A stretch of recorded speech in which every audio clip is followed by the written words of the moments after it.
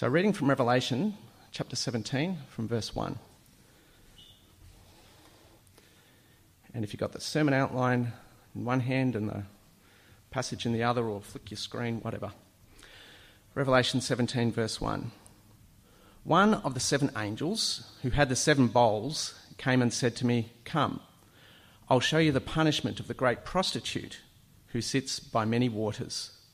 With her, the kings of the earth committed adultery, and the inhabitants of the earth were intoxicated with the wine of her adulteries."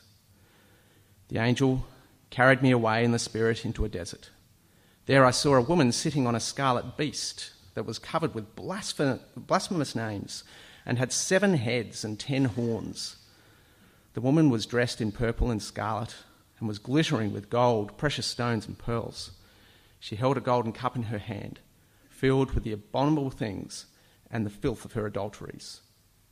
The name written on her forehead was Mystery, Babylon the Great, the mother of prostitutes and the abominations of the earth. I saw that the woman was drunk with the blood of God's holy people, the blood of those who bore testimony to Jesus. When I saw her, I was greatly astonished. The angel said to me, "Why are you astonished? I'll explain to you the mystery of the woman and the beast she rides, which has the 7 heads and the 7 horns." Bit of a difficult passage to read because it is a horrible picture, isn't it? It's another scene in this vision that is Revelation, this vision which John wrote down on the island of Patmos and sent to the churches across what we would think of as Turkey. It's another scene because we've got those scene changes I've pointed out to you already. So 7 verse 1, there's the invitation to John to come, the opening of a new scene. And then in 19 verse 11, there's another open door in heaven, another scene. So we're looking at one of the scenes in this big vision. This scene, it doesn't contain a series of 7, like you saw the 7 seals and the 7 trumpets and the 7 sights and the 7 bowls. There's no 7s this time. What this is, it's more like a close-up. It's more like we're zooming in now. So over the last few weeks, we've had the series of 7s. They're like these different camera angles. Each scene is a different camera angle on the overlap of the ages, the time between Jesus coming, dying, rising again, and his return. So Revelation is written in describing that period of time and what will happen when Jesus returns, what it is we're hoping for. But today, it's like you zoom in, boom, on the end, what will happen when Jesus comes. It's like, I don't know, the replay, the slow motion replay, or maybe like the bunker review, or Snicko perhaps. Here we are getting a zoom in on the 6th and the 7th bowls of wrath that were poured out in the last scene. So the angel from the previous scene is there in 7 verse 1. One of the angels who poured out the bowl of wrath is there. And the angel invites John for a closer look. So 7 verse 1 goes, "One of the 7 angels who had the 7 bowls came to me and said, 'Come, I'll show you the punishment,' or a better translation is, 'I'll show you the judgment of the great prostitute who sits by many waters.'" And I know what you're thinking. You're thinking, how can this be a zoom in, a close up, when there's no prostitutes mentioned in the bowls of wrath? None at all. That's correct, but look down at 17 verse 5, the name on this prostitute, riding on the beast. The New NIV has done this funny thing where it says the mystery, most other translations include mystery as part of this name that's on the prostitute's head. Mystery, Babylon the Great. And then if you look back at the 7th bowl of wrath poured out, back in 16 verse 19, as we're seeing this devastation being described in 16 verse 19, it says, "God remembered Babylon the Great and gave her the cup filled with the wine of the fury of his wrath." So chapter 16 verse 9 tells us God poured out his wrath on Babylon. 17 verse 1 we're being told, "John, come, I'll give you a closer look at the judgment of this Babylon." Actually, it's not the second time that Babylon has been judged in Revelation. It's the third. If you glance your eyes back to chapter 14, verse 8, in the scene where there were the 7 sights, in 14, verse 8, you read, "A second angel followed and said, 'Fallen, fallen is Babylon the Great, which made all the nations drink the maddening wine of her adulteries.'" The same sort of picture of Babylon. An angel in chapter 17, verse 1, is actually giving John a third look at the way God will judge this Babylon, who's represented as a prostitute. Yet again, we're reminded that these scenes in Revelation, they're not chronologically ordered one after the other. It's more like camera angles or layers, or this week, Snicko, the close-up, the zoom in. Let's do the very quick flyover, because that's what we've been doing as we've looked at each of the scenes. So 17 verse 1, the angel tells John to come and see this judgment of the prostitute of Babylon. 17 verse 3, the angel takes John in the spirit to a desert and shows him this prostitute riding a beast. 17 verse 7, well, that explains what's happening. Fantastic, this will be easy. 17 verse 15, the angel is still explaining. 18 verse 1, there's another angel. In 18 verse 1, this other angel declares Babylon has fallen. 18 verse 5, there's another voice calling God's people out of Babylon. And the woes of Babylon just go on and on and on. 18 verse 21, another mighty angel grabs a boulder, hurls it into the sea and says, that's how Babylon will be thrown down. And then 19 verse 1, you hear this roar, like maybe at the cricket ground during an AFL game when everyone's bored. 19 verse 1, there's this roar. It's like a scene back in heaven. People praising God, like in chapters 4 and 5. This great multitude giving praise to God. And by now, you're used to this thing where you read through Revelation, you're back to chapter 4 and 5. You're back to the throne room. That's what's happening again here. We expect that to happen, and we expect to see elders falling down on their faces, because as Presbyterians, we like the thought of that. But there it is in 19 verse 4, the elders and the four living creatures fall down again. And so pick up the reading at verse 6, 19 verse 6. There's another woman. This woman is a complete contrast to the prostitute you meet at the start of chapter 17. So verse 6, then I heard what sounded like a great multitude, like the roar of rushing waters and like the loud peals of thunder, shouting, Hallelujah! For our Lord God Almighty reigns. Let us rejoice and be glad and give him glory. For the wedding of the Lamb has come, and the bride has made herself ready. This is the second woman in the passage. But this woman is in complete contrast to the prostitute. Verse 8, fine linen, bright and clean, was given to her to wear. For fine linen stands for the righteous acts of God's people. Then the angel said to me, presumably this is the angel that started everything in 17 verse 1, write this, blessed are those who are invited to the wedding supper of the Lamb. And he added, these are the true words of God.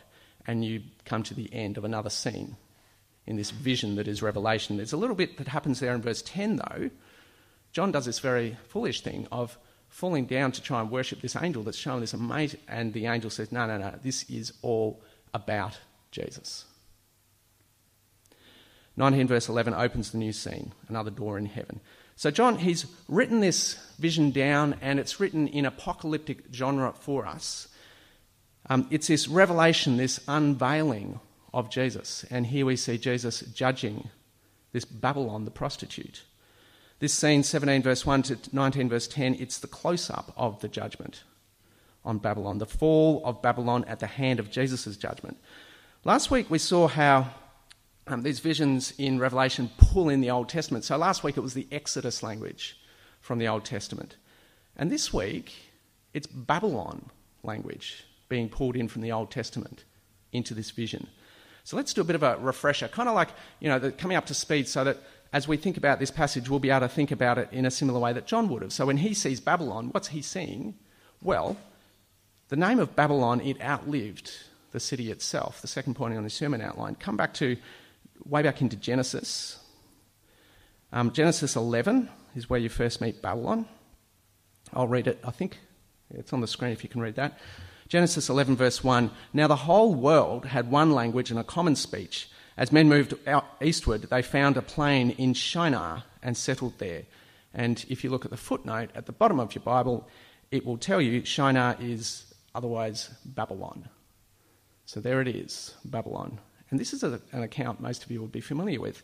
Verse 3, they said to each other, come, let's make bricks and bake them thoroughly. They used brick instead of stone and tar for mortar. Then they said, come, let's build ourselves a city with a tower that reaches to the heavens, so that we may make a name for ourselves and not be scattered across the whole earth. That's how the city of Babylon comes about. This attempt to build this massive tower, this statement of human achievement. It's founded on self-centered human beings and their attempt to essentially knock God off his perch, overthrow God. This city of Babylon was a monument to human achievement. And you notice verse 4, they wanted to make a name for themselves. There is an irony here in Genesis, because you get to the next chapter and God singles out Abram, and says to Abram, he'll make his name great. God has a plan to make Abraham's name great, to make people's name. But this is the people's plan here in chapter 11 of Genesis. The people of Babylon are on about their own business, not God's business. And as you read on in Genesis, we discover God scatters this people by confusing their languages. So they abandon the building of this monument. So Babylon fell. God stooped down to the feisty, self-centered human beings and put them in their place, put an end to Babylon. And so Babylon here in Genesis represents human achievement and defiance against God. Glance back at the passage for today, glance back at Revelation 17 verse 5. The name written on her forehead, Mystery, Babylon the Great, mother of prostitutes and the abominations of the earth. You can hear Genesis 11 in the background, I reckon. This vision that John's shown is loaded with Old Testament imagery. The scattering at the Tower of Babel, that wasn't the end of Babylon, though. They rose again. And through the pages of the Old Testament, they grow into be a powerful nation, a nation which God then uses to judge his people, Israel, Abram's descendants. He has them taken into captivity in Babylon under King Nebuchadnezzar. But again, Babylon falls at the hand of God. Listen to the way the prophet Isaiah describes the fall of Babylon. So this is some verses out of a huge swathe of verses in Isaiah where there's this great big prophecy against Babylon, a human power, a human nation. Isaiah 14 verse 12, we're jumping into the middle of this larger section. It goes, "How you have fallen from heaven, O morning star, son of the dawn. You've been cast down to the earth, you who once laid low the nations. You said in your heart, I will ascend to heaven." You can hear the way Isaiah is bringing Genesis into this, can't you? "I will ascend to heaven. I'll raise my throne above the stars of God. I will sit enthroned on the Mount of Assembly. On the utmost heights of the sacred mountain, I'll ascend above the tops of the clouds. I'll make myself like the Most High. But you are brought down to the realm of the dead, to the depths of the pit." There's Babylon representing human achievement again and defiance against God, and Babylon again falls. Babylon becomes, in the Old Testament and in the New Testament even, this kind of label, this symbol, this way of talking about human arrogance. And incidentally, if you are reading the King James, you'll notice there in 14 verse 12, they translate morning star as Lucifer. I'd call that kind of an over-translation. I guess that just shows you that every human translation of the Bible has its glitches. And so any rant I might have against the NIV 2011 needs to be moderated. But in the pages of the Bible, Babylon becomes this symbol, this label, this nickname for human pride, human arrogance. It's in the New Testament as well. So if you look at these passages, I think are on the sermon outline. If you look at 1 Peter 5, as Peter's wrapping up his letter, he says in verse 13, "She who is in Babylon, chosen together with you, sends her greetings, and so does my son Mark." I'm thinking Peter is probably in Rome as he writes this letter. And he's kind of like using that Old Testament language of Babylon to say Rome is just like Babylon. Human achievement, human pride, human arrogance. The point is, the name Babylon outlived the city herself, and it became this symbol of human pride and defiance against God. And with that all in the background, John sees this vision in Revelation 17. So with that lengthy background, come back to the chapter. In chapter 17, John's shown Babylon the prostitute wearing robes of what sounds like royalty, but having the same filthy heart that she's always had through the pages of the Bible. So 17 verse 1, "One of the 7 angels who had the 7 bowls came and said to me, 'Come, I'll show you the punishment of the great prostitute who sits by many waters. With her the kings of the earth committed adultery, and the inhabitants of the earth were intoxicated with the wine of her adulteries.'" It's this picture language, this apocalyptic vision language describing the way that people go for human pride. Verse 3, and then the angel carried me away in the spirit into a desert where there I saw a woman sitting on a scarlet beast that was covered with blasphemous names and had 7 heads and 10 horns. The woman was dressed in purple and scarlet and was glittering with gold, precious stones and pearls. She held a golden cup in her hand filled with the abominable things and the filth of her adulteries. This title was written on her head, Mystery, Babylon the Great, the mother of prostitutes and the abominations of the earth. There she is in this vision in 3D, apocalyptic pictures.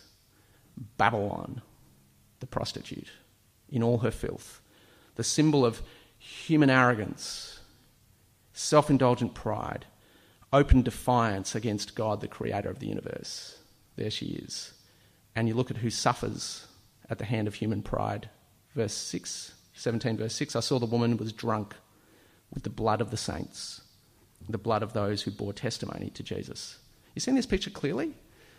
Babylon is at odds with God. The world is at odds with God and the Lamb, and at odds with those who serve God and the Lamb.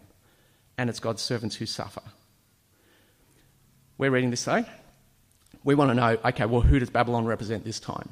Who is this describing? What great nation is this describing? That's our question, isn't it? Thankfully, 17 verse 7, the angel offers to explain all this, so you can relax. The prostitute here, he says, is riding around on the back of a beast.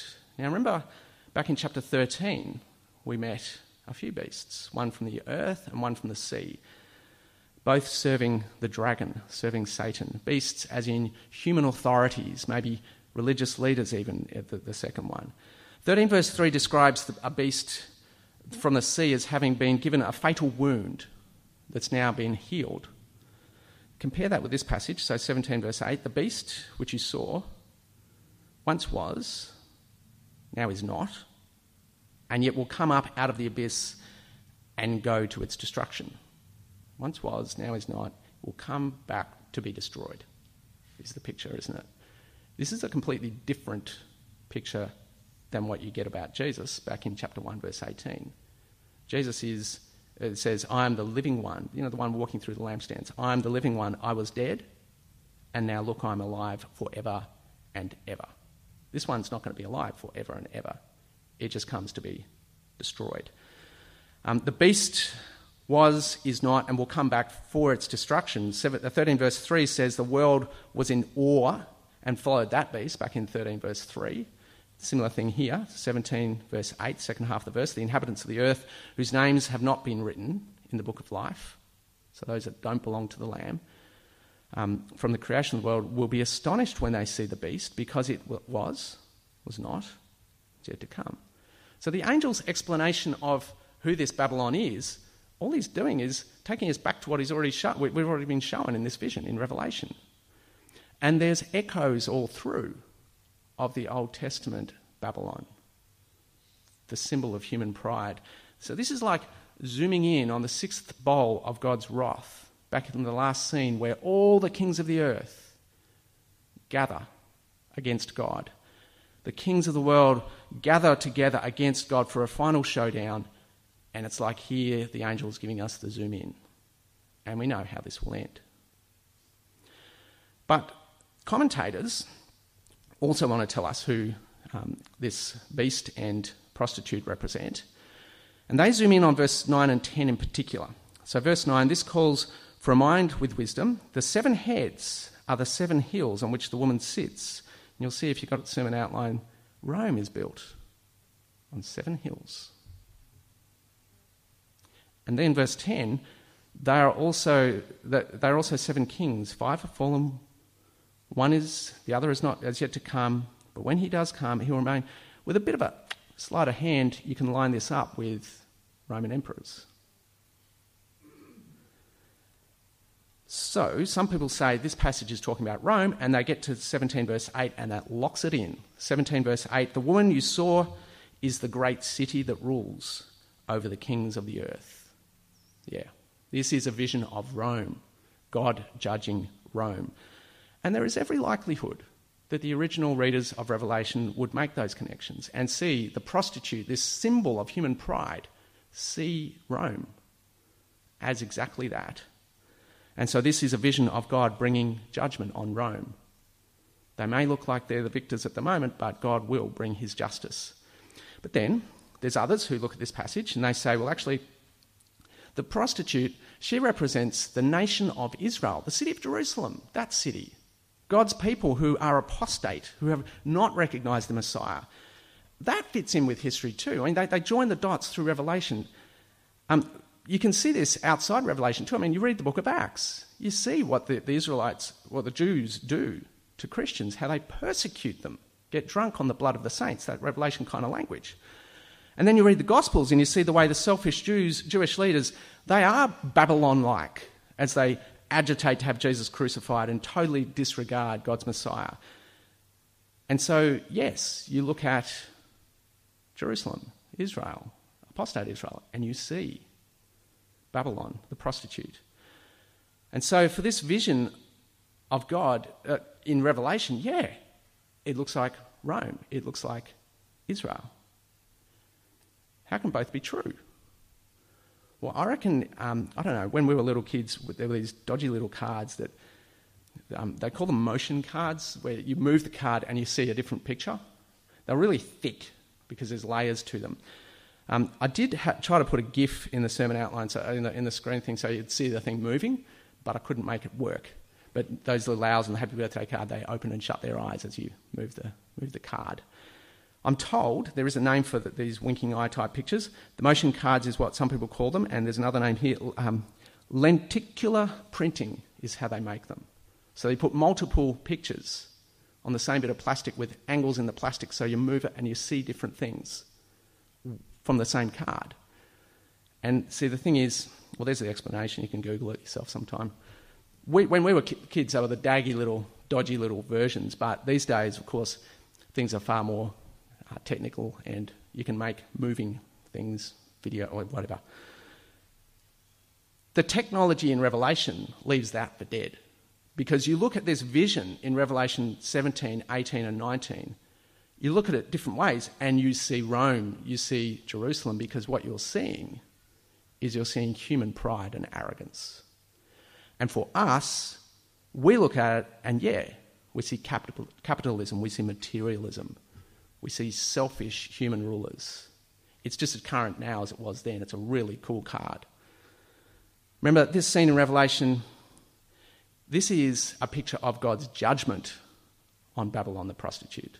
This is God bringing justice to human pride.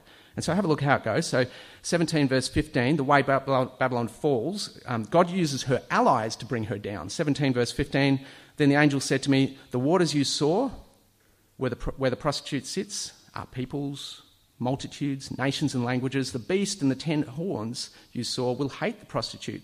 They'll bring her to ruin and leave her naked. They'll eat her flesh and burn her with fire. For God has put it into their hearts to accomplish his purpose by agreeing to give the beast their power to rule until God's words are fulfilled. It's this picture of God completely sovereign and in control, just like he used filthy Babylon to bring judgment on his people Israel when they were taken into exile. So he brings Babylon down by her allies. It's the way God works. He'll do it time and time again. You flick the card, you see it in our world, time and time again. Her allies will turn on her. It's part of God's plan. We get another angle on Babylon's fall as you read into chapter 18. After this, I saw another angel coming down from heaven. He had great authority, and the earth was illuminated by his splendour. With a mighty voice he shouted, Fallen, fallen is Babylon the Great. She has become a home for demons and a haunt for every evil spirit, a haunt for every unclean and detestable bird. And while Babylon thinks she's great, God asserts his might and his power. Pick it up in 18 verse 8. Therefore, in one day her plagues will overtake her, death, mourning, famine. She'll be consumed by fire, for mighty is the Lord God who judges her. God will not let human pride and arrogance go on forever. God will demonstrate his might and his power. God's justice is so sudden and so complete that it strikes terror in all those who align themselves with Babylon, with the prostitute. 18 verse 9, Then the kings of the earth who committed adultery with her and shared her luxury see the smoke of her burning. They will weep and mourn over her, terrified at her torment. They will stand far off and cry, "Woe, woe, O great city, O Babylon, city of power. In 1 hour your doom has come." God will show his might. He will bring justice to everyone's, I suppose, not astonishment, but awe.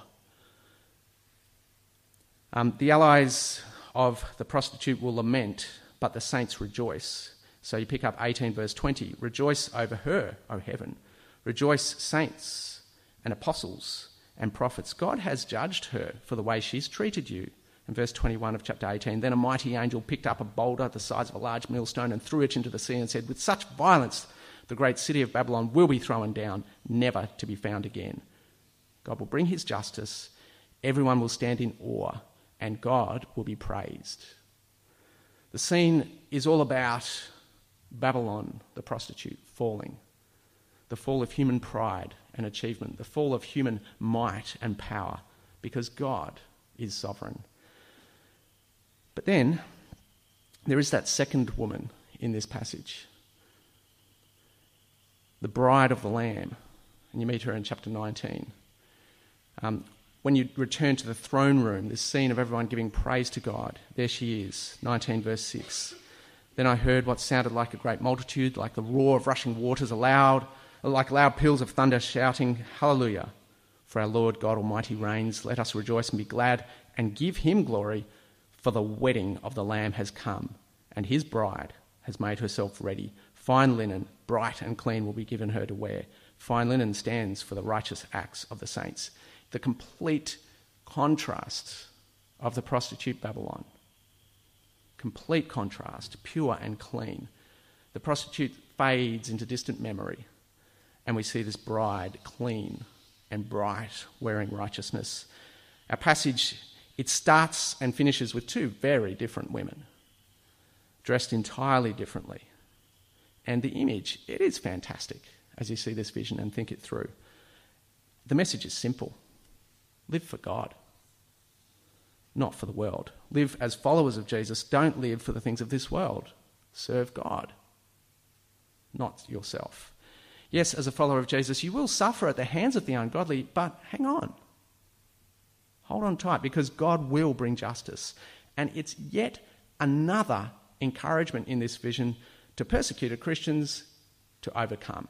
And if you're feeling like every week in Revelation you've got the same application, well, that's the way it's written. And if it was written in one go, it says back in 1 verse 3, blessed are those who read it aloud.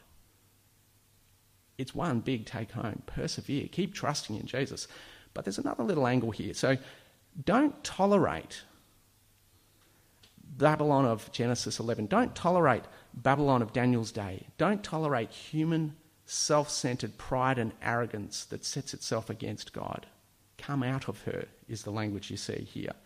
Our passage, it starts and finishes with two women and what they wear, the harlot and the bride, one clothed in outward pleasures, the other clothed in inward purity and righteousness. And then, if you look down, we know how this righteousness is achieved. Back in 8 verse 14, way back in Revelation 8 verse 14, these are they who have come out of the great tribulation. They have washed their robes and been made white in the blood of the Lamb. Jesus' death in our place is what makes us clean and righteous and pure. And back here in today's passage, 18 verse 4, come out of her, my people, come out of Babylon, so that you do not share in her sins, so that you do not receive any of her plagues. The lesson in the passage is nice and clear. Don't be lured. Don't be attracted by this prostitute. Don't be lured into human achievement and human pride. Don't be tricked by arrogance and the appearance of success that will be short-lived. Don't ally yourselves with her, because in the end she'll be shown for the filth that she is. And on the positive, put your trust in Jesus and his death in your place. Live to serve him. Dress yourself in righteousness and just hang on. It's a bumpy ride, but hang on until Jesus returns, because God will bring justice and Jesus will be glorified. The imagery in the passage, it's amazing. And I'm hoping it helps you see God in all his glory and Jesus in all his power. And let's encourage each other just to keep persevering and not to be lured in. by human pride. Let's pray. Heavenly Father, we are sorry for how easy we are distracted to living for wealth, for success, or just for selfishness. Lord, we are sorry. Father, thank you for sending your Son, Jesus, to take our punishment for us, to die our death for us, to make us clean in your eyes. Lord, we ask that you would forgive us and clothe us in Jesus' righteousness. Please work in us and change us to live for you, we pray. Amen.